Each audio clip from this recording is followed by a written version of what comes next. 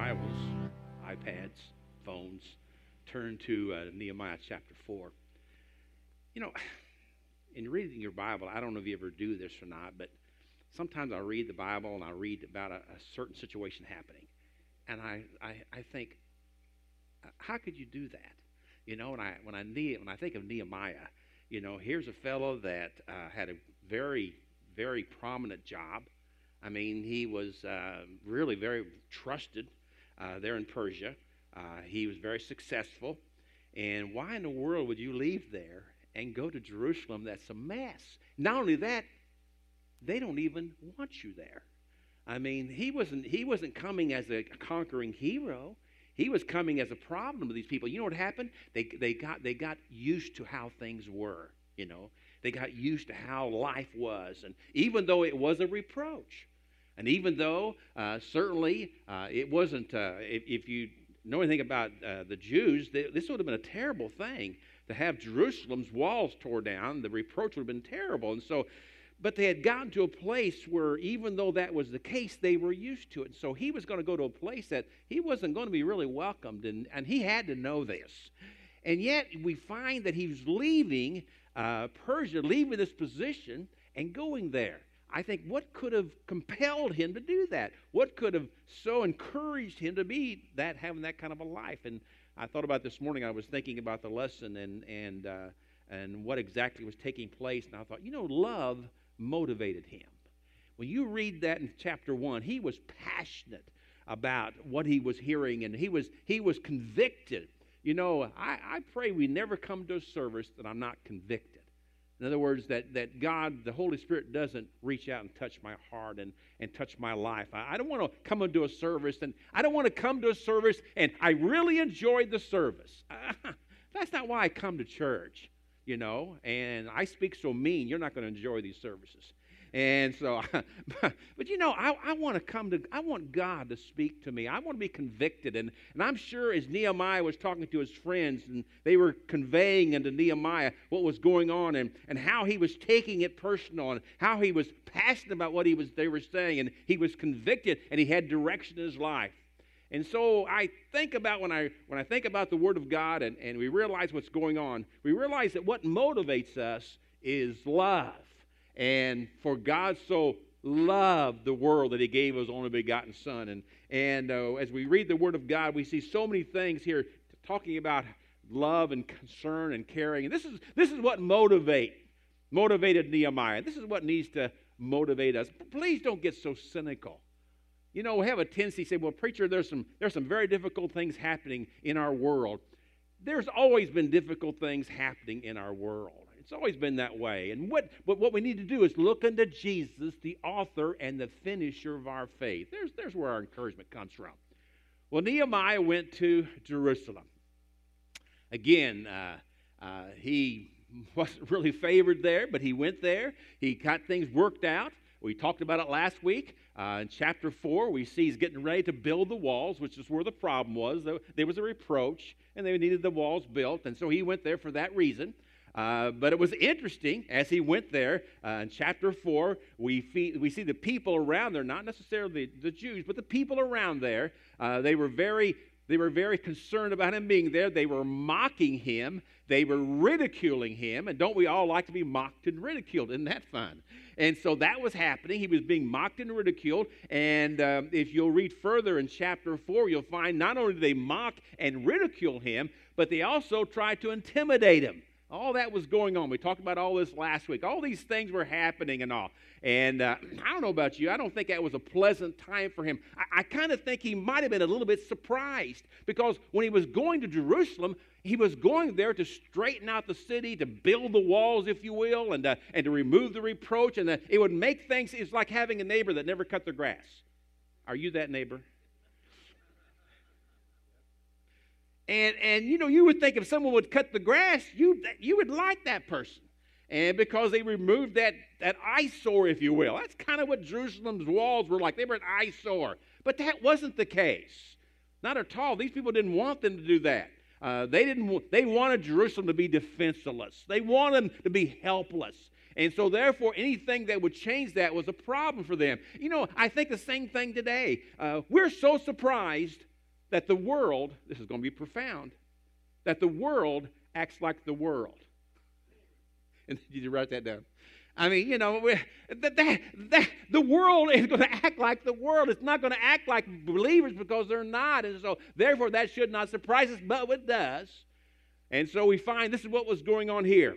Now, they got about verse 6, we see that they got the walls. They were building the walls. They had it about half done. And the reason they were doing it, because the people had a mind to work. I could just imagine they were excited about doing this and excited about building the walls and all that was done. They got about half done.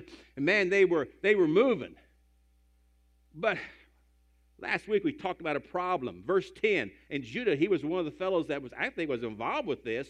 He made an observation about the people that was there at the time. He gave them 4 things. He said the strength of the bearers of burden is decayed. We talked about it last week. In other words, they were fatigued. They were tired. They were tired. He said, I'm looking out and to the workforce, and you got to realize they didn't have heavy equipment back then. And so everything was done by hand, so they were tired. He said, look around, I'm seeing the workforce, and they're fatigued, they're tired. And he said, I'm observing that. He went on there in verse 10, the strength of the bearers of burden is decayed. Number 2, there is much rubbish. In other words, they were frustrated. I mean, with all this work they were doing, there was stuff everywhere around. And because it was round, it was very frustrating. Have you ever tried to work over stuff or around stuff? Well, that's what was going on here. So they were frustrated. He went on, he said, he goes on and said, so that we are not able to build the wall. And the problem with that was they didn't get the wall done according to their time schedule. And so they felt like failures because they didn't get the wall built according to their time schedule. And so they're sitting there, and this is the workforce, and they're fatigued, they're tired, and they're frustrated because it seems when you're about half done, it seems like you're never going to get done, or the work seems so gigantic. And so they were frustrated, and then they felt like failures. They probably asked themselves this question: why did we start anyway? Look what we got. If that wasn't enough, look at verse 11. And our adversary said, they shall not know. This is the enemy, guys. They shall not know, neither see, till we come in the midst among them and slay them and cause the work to cease. These people around them, the enemy, they said, we are going to kill you. And I think when you're dead, you can't work anymore. Am I going too fast? I mean, death is really a very permanent thing. And anyway, so they were doing that. Now, if that wasn't any worse, how can it get any worse? Well, look, verse 12. And it came to pass, I like that scripture, my favorite scripture, by the way, that phrase, that when the Jews which dwell by them came, these are their friends, this is their relatives, they said unto us 10 times. Once would have been enough, but they said it 10 times. From all places whence ye shall return unto us, they will be upon you. We are siding with the enemy. They are going to kill you. And so here you're sitting with a situation, you're fatigued, and you're frustrated, and you feel like a failure. Now you're fearful. What that spells is discouragement. You say, why am I discouraged? This is why we're discouraged. There's 2 things about discouragement that we've talked about. One, discouragement is universal. I know of nobody that doesn't get discouraged from time to time. I mean, you know, it doesn't matter what kind of smile they have on their face. How you doing? Oh, I'm just doing good. They're not doing all that good. I mean, we're living in a very difficult world, and so it doesn't matter who the person may be. It's universal. We all go through times of discouragement. Not only that, another thing about discouragement, we talked about last week, discouragement is contagious. I mean, you get around people that are discouraged, I mean, it's going to drive you in that direction. We were making some calls yesterday and visited this sweet lady. She's about 90 years old, very active. She's still selling real estate. I mean, we went over there, and I knew she had fallen and cracked something up here and all, and shoulder, and I'm trying to remember what that was. But so we were talking to her, and man, I said, man, you know, again, I knew that she was in her 90s. I know she's working, very involved. and just spunky, just neat to be around. We were talking, man. I told her, how do you? I mean, you're 90 years old. I mean, how do you? I mean, she's showing houses. She fell at work. She fell. She was showing a house, and she fell at work. And the people that she was trying to sell the house to had to take her back to the office. I think she sold them the house. They were ashamed not to buy it. You know what I'm saying? Maybe that's a method of hers. She just falls every time, and I don't know. I had to think that over. But I was talking to her. I said, how do you keep going? You know what she told me? I stay away from negative people. I thought, they sucked the life out of me, preacher. I thought, man, amen. I knows what you're talking about, you know. And I thought, she said, man, and I was watching her, and you know, she gets it. She gets it when it comes to this depression. It's contagious, and so need to stay away from folks like that. Let me go a step further. Don't be like that. Don't be that person, you see. All right, you're depressed. Let's go home. No, let's see. There's more in the Bible. I'm glad there is. Let me give you some more in the Bible. Let me give you some things here that I hope will help us when it comes to this thing of discouragement. There's an antidote. It's right here. The first one is this: you need to rest your bodies. That's the first thing. We know they were tired. Things look better with a good night's rest. If you can get some sleep at night, then the morning doesn't look quite as bad. So you need to rest your bodies. The Bible says in Psalms 127:2, for so he giveth his beloved sleep. Psalms 119:73, thy hands have made me and fashioned me and give me understanding that I may learn thy commandment. And what he's saying is that we need to take care of ourselves. Rest is so important in the Bible. It's part of the Ten Commandments. That's how important rest is. It's in the Ten Commandments that we need to rest. And if you don't do that, you will be discouraged and you will get depressed. And so one of the first things we need to do, we need to rest our bodies. It's important that we do so. Not while I'm speaking, but I want you to stay tense right now. Some of you, I see, I can always tell when you're sleeping, your head's back and your mouth's open. And so don't do that. So rest your bodies. It's very important to do that. Now, number 2, we see in verse 13. We see the second point in verse 13. Therefore said I thee in the lower places behind the wall, and I have set the people after their families. The second thing you need to do, you need to reorganize your life. This is what he was doing here in chapter 4 of Nehemiah, verse 13. He was putting together support groups. He was getting the families together, you see. And he was reorganizing because things had gotten pretty difficult. They were tired. They were frustrated. They felt like failures. They were fearful. And so what he did, people that they knew, he reorganized their life. You see, what happens sometimes, or a lot of times, when we get discouraged, we give up on our goals. We cease doing that. We get discouraged, and the problem may be we might be doing the right thing, but the wrong way. And God doesn't want us to give up on our dreams. And what he may want to do is try a new approach. If you're getting ready to go in debt, you may need to reorganize your budget. If you're overcommitted, you may need to reorganize your time schedule. If you're out of shape, and it's coming, isn't it? Thanksgiving. The Sunday after Thanksgiving is best to always preach on gluttony. You know, the aisles, the altars are full, you know. But if you have a problem with that, you need to rearrange that area, rearrange your lifestyle, your eating habits and things of this nature. Americans are the only people that have a plan for everything but their lives. We are so planned out except when it comes to our lives and all. And so it's very important that we reorganize. Now, it's interesting to see here that he grouped them by families. And the reason he did that is because they already knew each other, and what he was sharing with them is that we actually need each other. We need each other. We need to be a part of each other's lives. And this is what he's talking about here. 50 times in the New Testament, he talks about the word each other because we need support. We need help. We cannot do this by ourselves. We are not lone rangers when it comes to this life. We need each other. And so, therefore, it's important to understand that, and important to see that. Yes, they were discouraged and they were depressed, but if they don't do... How in the world do we believe if we keep doing the same thing, things will be different? Isn't that insanity? To think that we can do the same thing and we'll get a different results? No, you've got to make some. And I realize we're asking you to do a little work.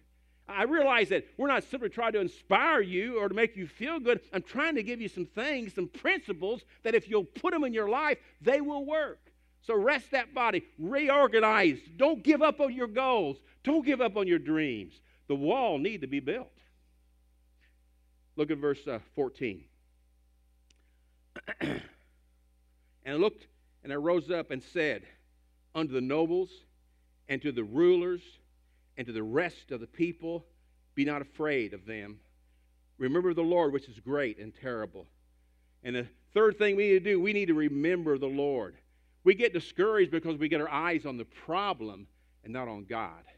The Bible says, looking unto Jesus, the author and the finisher of our faith. You know, if you read the book of Psalms, you know what I like about the book of Psalms? David talked to himself a lot. Do y'all ever talk to yourself? I mean, we just do that. There's a lot of inner conversation. Even as I'm speaking right now, you're probably having a conversation inside. I mean, it's just something. I love to read the book of Psalms because it so depicts how life really is and how we really are.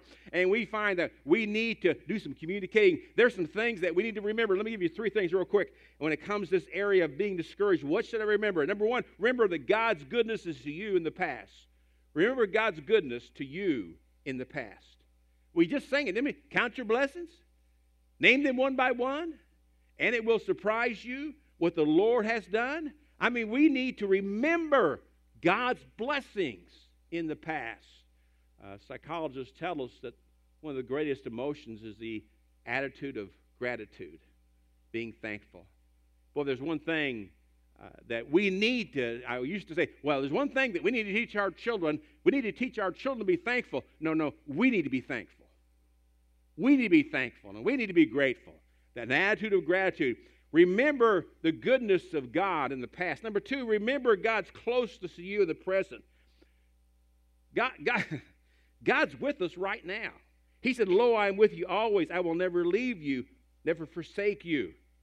It's a blessing to realize you are not in this alone. You're not in this by yourself. You know, God is with you. He desires to be with you, and He desires to be close in your life. So remember God's goodness in the past and God's closeness in the present. And third, remember God's power for the future. Remember God's power for the future over and over again in the Word of God. He talks about these promises that God gives us. You know what I like about God's promises? He keeps them. Isn't that cool? God keeps His promises. Isaiah 40:31, but they that wait upon the Lord shall renew their strength. They shall mount up with wings as eagles. They shall run and not be weary. They shall walk and not faint. We need to get our minds off the discouragement and get them on the Lord. A psalm says, my soul cleave unto the dust. Quicken thou me according to thy word. Now, I'm not against diversion. When you're going through discouragement, believe me, spending more time on your iPad or iPhone won't help you. Watching more TV is not going to work it out. You know, definitely going shopping doesn't work it out.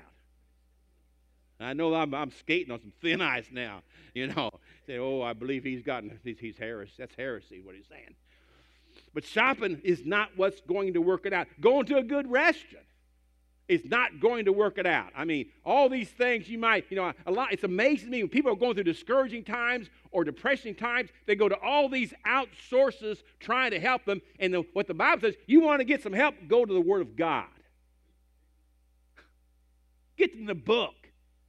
You're discouraged, you're depressed, get in the Word of God. Start reading the book of Psalms. Start reading in the book of Proverbs. And you know, that's counsel from above for conduct here below. And so get in the Word of God. If you want the changes, you need to get into the Word of God. You need to study the Word of God. That's what will take care of this discouragement. Jonah 2:7 says, when my soul fainted within me, I remembered the Lord, and my prayer came in unto thee, into thy holy temple. So we need to rest our bodies. We need to reorganize our life. We need to remember the Lord.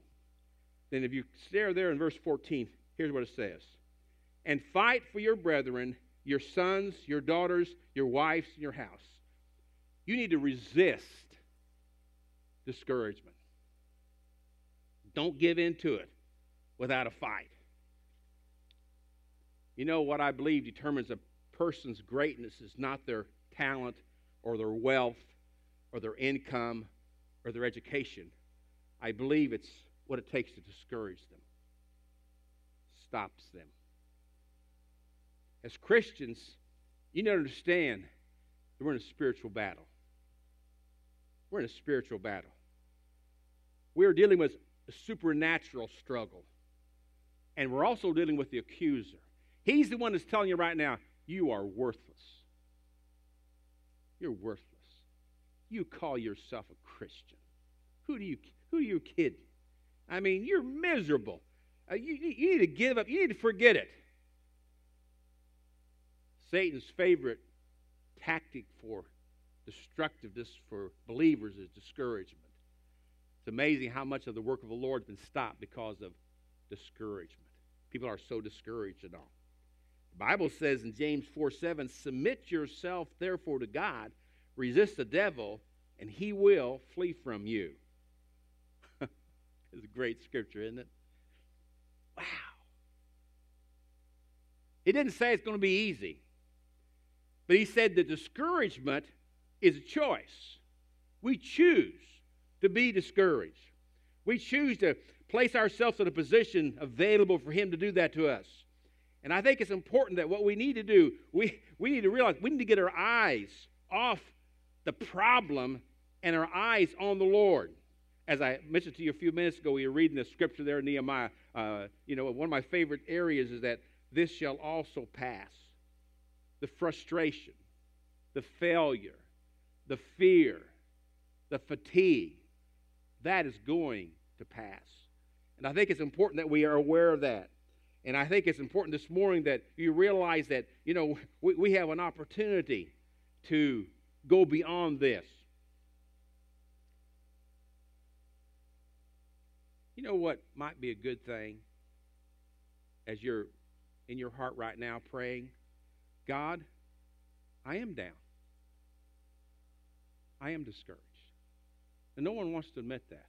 We all like for folks to believe that, everything's okay with us. We don't have any problems. Everything's fine. But the reality, that's not reality. And so maybe this morning, the beginning to get some direction in your life when it comes to this area of discouragement and depression. And I guarantee you, you'd be amazed how many people that are here this morning that are really dealing with this thing, depressed and discouraged, and they don't know what they're going to do, and they're just perplexed. And I'm saying that God, as we look here in Nehemiah, we see these guys went through that, and their situation was they needed to come to a place where they needed to rest. They needed to remember what God has done for them. They need to have an attitude of gratitude. You ought to work on that. Thank you. Thank you. Thank you. We need to cultivate that. Say, well, there's a lot of great things about our country, and one of them is Thanksgiving. Not because of the food, but because of it's Thanksgiving. As a country, we have a holiday that's called Thanksgiving. That's pretty good. I mean, we believe in giving thanks. You see? That is an attitude of gratitude. That's an attitude of gratefulness and thankful. And you want to get people really pleased and happy with their life, get them learning to be thankful and grateful for what they have and so appreciative for how God has blessed them. It's amazing how that changes. The world doesn't change. We can change. We don't have to be victims. We can be here as victors, as conquerors. But it comes with understanding that we need to have a grateful spirit. Thanksgiving, remember what the Lord has done. We are so blessed. We have been given so much. Remember His closeness to us. Right now, He's not in your heart right now. You need to invite Him into your heart. Say, I'm not saying, y'all, I want to be a more religious person. Well, that's not going to help you. Religion doesn't help you. A relationship with Jesus Christ, that's what helps you. And I think the deal is this. When someone says, I'm not sure I have that, I'm pretty sure you don't.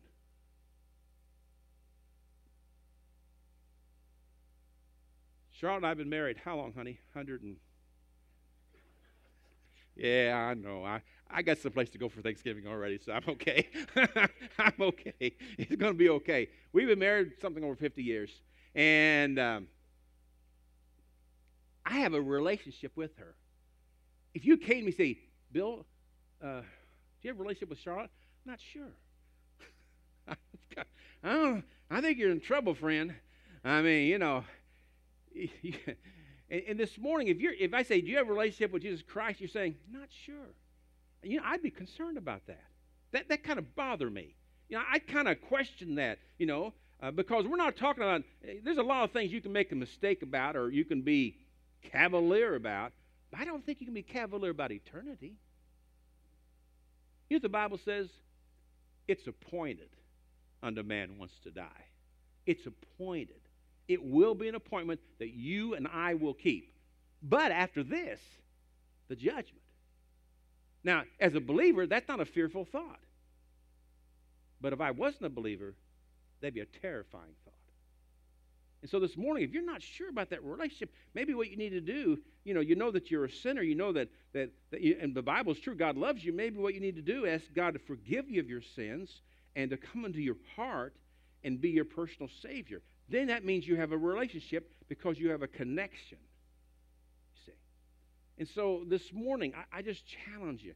You don't have to walk out of here with the discouragement and depression. And let me say this to you. I'm not saying this, that once you get the victory, that you'll never have the battle. A victory doesn't mean the battles are still there. But what I encourage you about this morning, it's your choice. You have an opportunity, and what it really means is that we're getting some balance in our life. If you're not sure about eternity, you ought to come and trust the Lord. If you've walked in here this morning and you're carrying that heavy load of discouragement and depression, why not say, God, I'm depressed, I'm discouraged, I need your help. Why can't we be honest? Why do we have to be deceptive? Why can't we be honest? God, I'm discouraged, I need your help. I'd like to be able to tell you that I never get discouraged or depressed. I fight it all the time. I battle this all the time. And some of you do too. It's a constant battle. Why? Because I'm at war. This is a war. A spiritual struggle. What in the world are we thinking? Well, we're not. So this morning, I can tell you this. It's very difficult for God to use a discouraged person because they're not available. They're just not available. You know why they're not available? They're taken up with themselves. So this morning, if you're fighting the battle, I've given you some tools. It's not going to go away. But it can be dealt with. Let's stand for prayer if you would.